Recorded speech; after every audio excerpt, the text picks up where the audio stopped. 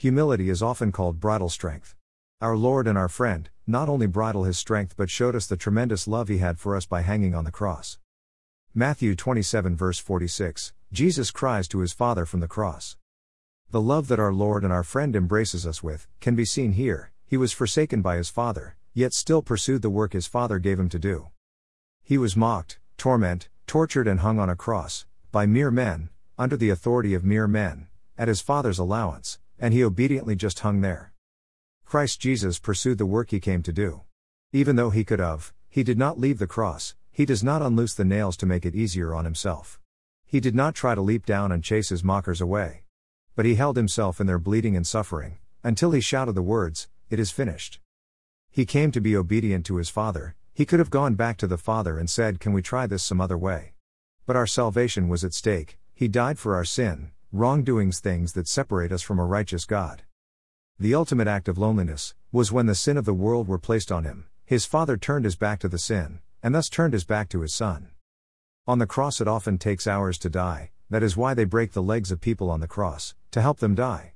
But none of our Lord's bone were broken, because when he had fulfilled what he came to do, he said, "It is finished." Jesus was in control of his life, and the time his life would end, and he knew the time of his resurrection, because it was planned. Planned out of love.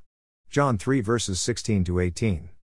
v. 16, For God loved the world in this way, he gave his one and only Son, so that everyone, any whosoever, who believes in him will not perish but have eternal life.